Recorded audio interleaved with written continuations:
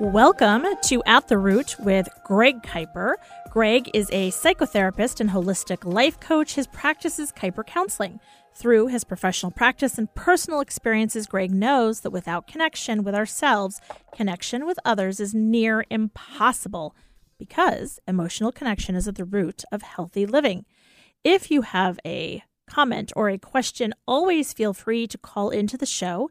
The number is 425-373-5527. You're also welcome to go to kuipercounseling.com. There you can check out Greg's YouTube channel, Connection Through Awareness with Greg Kuiper. You can contact him and learn more about his practice overall. In the meantime, the man of the hour himself, Greg Kuiper. Well, hello, Stacey. Hello. I promise not to slap you today. Right? Oh, my gosh. I mean, yeah. For context, anybody that watched the Academy Awards, the Oscars last night, you may have seen a moment where Chris Rock poked fun at Jada Pinkett Smith's hair, which looks fierce. However, it is the short hair is from a autoimmune issue that she's got going on. And Will Smith did not take kindly. And it made me think of you, Greg. It made me think, this is that moment you're supposed to pause. Right. For those of you that missed it, he, as in Will Smith, walked right up on stage in the middle of the show and slapped a very unsuspecting Chris Rock, who everybody was stunned into silence. He then walked back to his seat and twice yelled at Chris Rock about, "Do not say my wife's name." Yeah. I mean, it was a lot. And I thought of you. I'm like, this is that moment Greg is talking about. Well, that response flexibility moment, right? But I mean, he had a big moment there. He could have changed what he was doing, but he went all the way for it. Spent the time to get up, walk across the stage, actually do it. I mean, right? There was a lot of time that he could have. Yeah, not such a good idea. Maybe I'll just sit back down. But who knows, right? I mean, right. Was he defending his wife's honor? Was he actually so upset? Who knows? I mean, well, and these are the things you talk about. Like the illusions that he had. What was the narrative? Like, what was the trigger?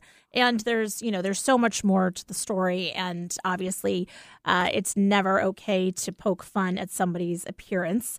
Right. Although I would maybe argue that it was a complisalt because the movie that he referred to in connection with her look was G.I. Jane, a movie where it is a fierce, strong woman. Right. But still, a complisalt is still.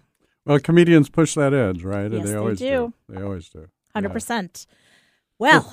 Yeah, today. We're not going to spend the time talking about that today, though. Oh, my gosh, but I just love celebrity gossip. It was flabbergasting, wasn't it? It kind of was. It really was. It really was. And it's worth noting. Like, there's a live, in-person example of somebody being triggered. In front of millions.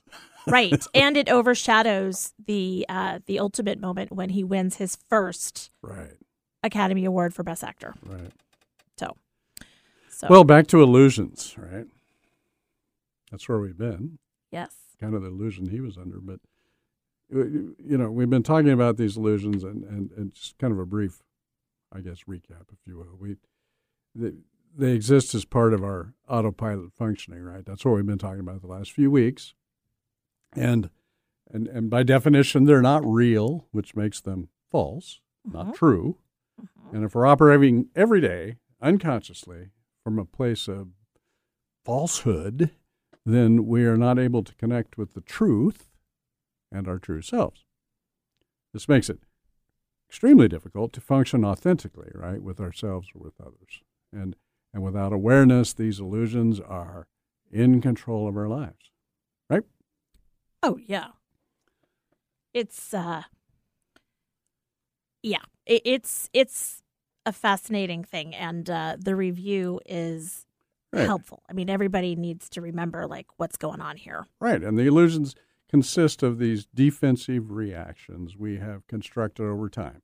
And we've constructed these to counter the threats to our sensitivities. And The defensive reactions then develop into patterns of behavior. They become habit over and over and over. So they're part of the autopilot. We're not thinking about them. They're just in control and operating daily. The pathways that you talk about. Right. So I mentioned last week that as a child, our sphere of influence expands over time.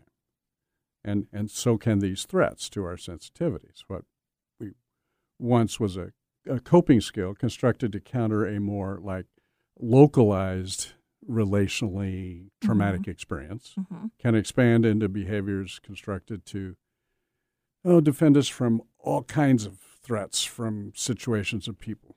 Sure. I mean, real or imagined, right? Yeah. I would imagine it could be, when you're young, it could be siblings, it could be playmates. Eventually it becomes maybe roommates, or teachers or coworkers, right. etc. Peers, yep. So the illusion allows us to get through our days, maintaining a semblance of being okay. We're functioning. It allows us to keep the sensitivities we are protecting out of our conscious realm, out of awareness.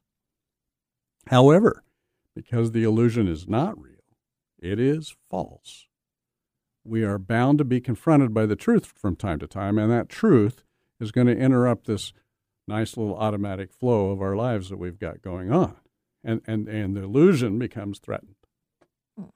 And many times this threat will come in the form of, someone we are in a relationship with, right? And they're just not buying into the illusion anymore. They're not anymore. We have a tendency, I think, to offer the benefit of the doubt to most people, a lot of times, especially people we know, right? And have relationships with, that's just the way he is. She's working through some things. She'll come around. Right. Right? Or he had a lot on his plate recently. Or she's always been that way. We can rationalize these things, I guess, and allow the illusion to continue in the relationship with us. But continuing to live in the illusion doesn't allow for much, coming around. And without the awareness needed to dissolve it, the illusion, then the others around us become more distant and certainly more impatient and hurt, right? And it just keeps going, and eventually boundaries are set, maybe. Ultimatums are given, right? Well, and sometimes the things that are happening, you don't even realize that they're odd until you share stories of something, and people react in such a way that they're like, "Really?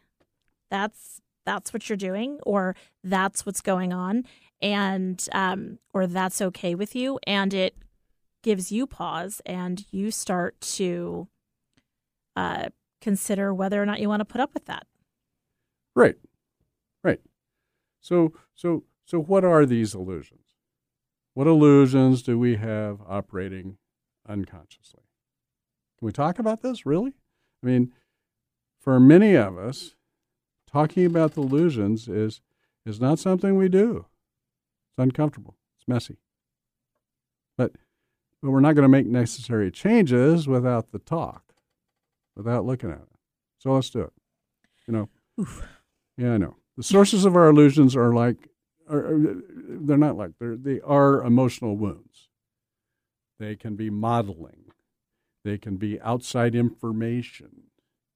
And possibly there's some genetic influence there could be in there. But that's the sources of these illusions. And the damage from emotional wounds creates illusions that are defensively constructed, right? Carefully crafted to prevent further emotional harm to ourselves. Many seem to be created in the realm of denial of self-worth. That's the shame thing, right? These are ones like, I'm so stupid. I can't do anything right. I'm such a failure. I'll never amount to anything. I'm no good. No one likes me. I can't be loved. I don't belong. I'm useless. I'll never be happy. I hate myself. I'm too fat I'm too ugly. Yeah. I know. I mean, I'm just saying these. I get a weird Yeah. vibe. I My mean, stomach hurts. Well, that's why we don't talk about these things, right? Because I mean, if you think about it, when I was mentioning those, what came up for you? Just in your body, and Well, what? What's interesting is that it's, I'm thinking, I'm immediately defensive of those people that are thinking that. I'm like, don't feel that way. And yet some of the things that you said are things that I've said to myself. And, and so then that just makes my stomach hurt because I Right. can relate to it. So somebody else saying it about themselves, I'm like, that's terrible. Don't say that. That's an unhealthy dialogue. And yet, I've always been struggled with my weight. And Mhm. so, the feeling heavy or feeling unattractive, I'm like, oh yeah, I've gone there. So Right. here I am like, don't say that about yourself to other people. And yet I don't allow myself the same grace. Right. I mean, as we're talking about these, if you're listening and you we touch on one of those. I mean, there's kind of a sinking, fearful, Mm-hmm. sickening type feeling, I think.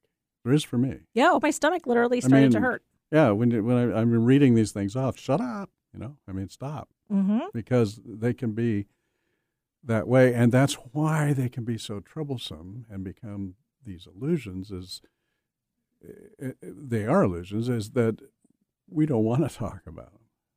Right. We do not want to go there. They're illusions in place so that we don't have to. And so the automatic repetition of this illusion over time, right? Over time, years and years and years, unconsciously, whatever it is, it gets firmly in there in our unconscious functioning, the old autopilot, right? And then it can become a belief. And, Yeah. And that's when it's really hard. Well, perception's reality, right? Yeah. Emotional wounds can also create a denial of emotional feeling and expression, right? So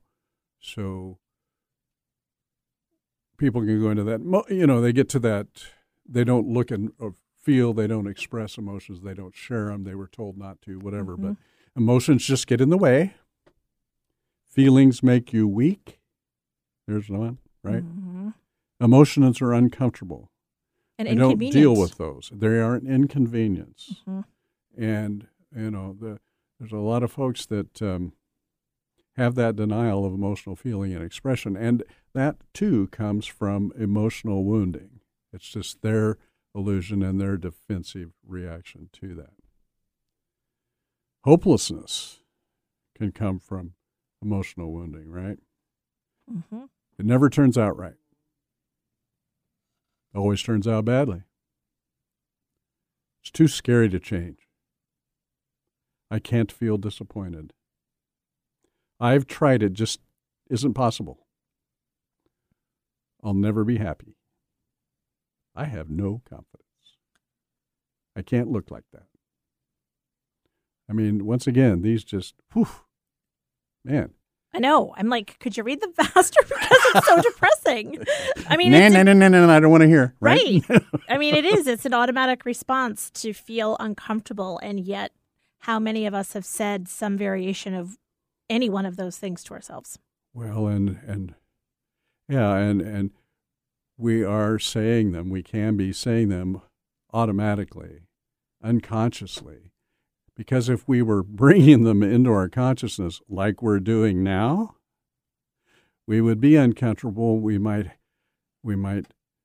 want to move closer to examining them, bringing them into awareness, right? Brings them into consciousness. Mm-hmm. We kind of want to keep them in the unconscious because these are way too comfortable, and we just don't speak about them, right? Emotional wounds often create shame. That's what we're talking about.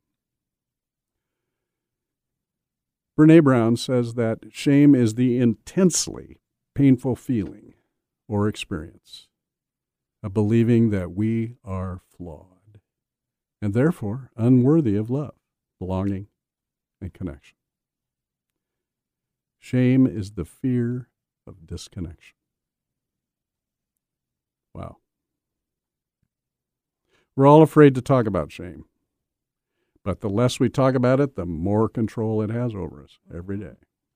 Shame hates being spoken. So we don't.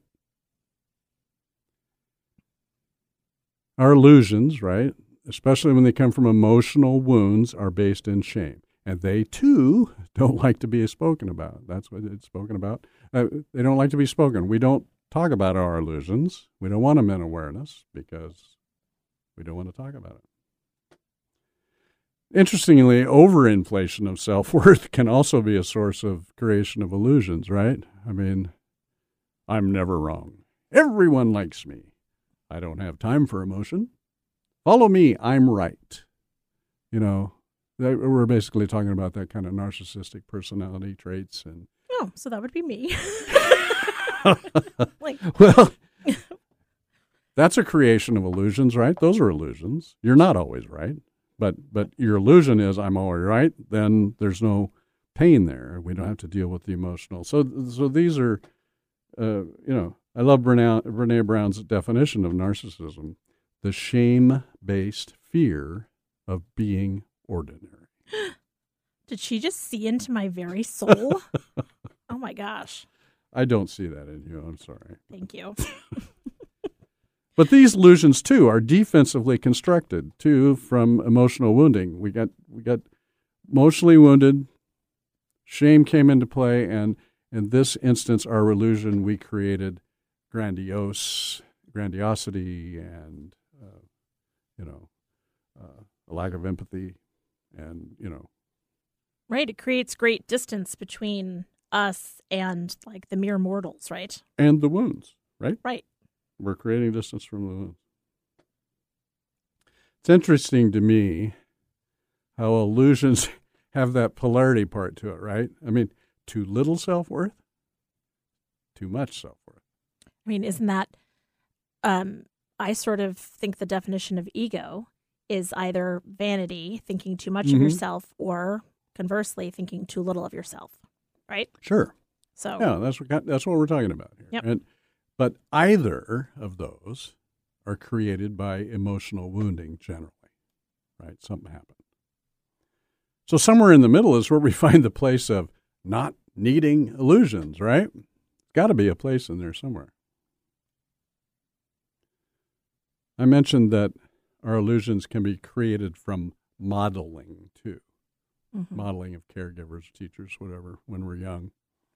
It's not unusual for me to work with someone who explains that they've had the perfect childhood. All issues were handled practically and logically, and it was all so smooth. However, emotions were not felt, shared, or expressed, let alone mentioned. So the emotions just weren't part of practicality and logical thought. So the illusion of not feeling, expressing, or sharing emotions was not created from emotional wounding. It was created from an emotional void. this is my husband. Well, there's a lot of folks out there. Well, Pete, look, he sorry. doesn't listen. No offense. He doesn't listen necessarily, and that is very convenient because we work through a lot, unbeknownst to him. He just benefits. Don't tell him. I'm not telling him. I also said that illusions can be created from outside information. And I should have said information and misinformation, probably, in this day and age. We are quite literally under attack by both in our day-to-day living, every day, unless we're isolated completely somewhere. The combination of the two and the discrepancies between the two can create emotional stress that we can easily construct as a defensive illusion around it, right? We don't, yeah. Sure. And if we're going to deal with our illusions and come to the truth, then we've got to bring them into awareness and talk about them. That's what Brené Brown was saying. We don't want to talk about this stuff. No. Because it's creepy feeling. But if we don't, these illusions, this shame, are going to remain in control of our lives. It's pretty simple. They thrive in secrecy, silence, and judgment. And they just exist there automatically, cruising right along in our day-to-day lives. They fester. Yeah. We're here to discover and nurture emotional connection, right? It is what gives us purpose and meaning in our lives. Shame and illusion are the fear of disconnection. So, next week we're going to talk some more about this. We're going to talk about the antidote to shame and the illusions we create, and eventually, we've got to get to what happened. What are the wounds that caused these illusions to be built, right? Mm-hmm. No one really ever wants to go there, but it's not enough to get into psychotherapy or experiment and learn about illusions and shame. It's not enough to go, oh yes, I have an illusion. It is, I don't have confidence. I'm just not worth anything. Mm-hmm. Okay, there's your illusion. You admit it, but from that standpoint, it's difficult to move forward and bring that into awareness and change it with compassion and love, because that's what's needed here is compassion, finding our true self and bringing that into the discussion. And if we can't do that, we can't do that, is what I'm saying, without finding out what in the world happened, right? I mean, we don't have to drag it up and drag it around and announce it and share it with everybody, but we need to look at what happened because it happened then. Well, it's not happening now, hopefully. Right. Well, and kidding aside, it's so important that you brought up that, the case of if you grew up and you had basically a perfect childhood, maybe there isn't any divorce, there isn't any financial upset, there's everything is good. And, as I not so jokingly say, it reminds me of my husband who had, great family life. Everything was good. And in addition to that, they didn't talk about the uncomfortable. Mm-hmm. It was always glossed over. Mm-hmm. Well, that's fine. You'll be fine. I love you. Did I mention that I love you? Yeah. And, and as if that's enough. And I'm not sure if that came from a pull yourself up by your bootstraps kind of a mentality, or if it was just my mother-in-law, who is a 30-plus year veteran of teaching kindergarten. So it's that positive, like, it's going to be great, mind over matter. However, what's going on in your mind does matter, because as a result, my darling husband, whom I love very much, he does not go there. Mm-hmm. He doesn't have those thoughts. And actually, our son was home for break this past week, and we were talking a bit about this, and that, it's created then a disconnect in how he's able to talk with each of the kids and what they can talk about and topics of real depth. There's a condition called alexithymia, okay? And there's various criteria for what it is, but the major thing is that you just don't have words for emotion. Mm-hmm. You don't have them because they don't exist within you. You've never gained them. And, I have a client like that right now that he's doing his best to understand his wife. And she's screaming, just crying for emotional connection. And, he's just trying so hard, but he doesn't have that love language of being able to share emotions because he has no words for those emotions. And so we've got a lot of work to do, and we are. It's a slow process, but if we don't have the words for emotions built into us, and being able to actually just use them to describe something we're feeling, right? Yeah. Well, we don't know how to cope, respond, let alone explore. Right. Right. I mean, perfect example, and I know we're running out of time here.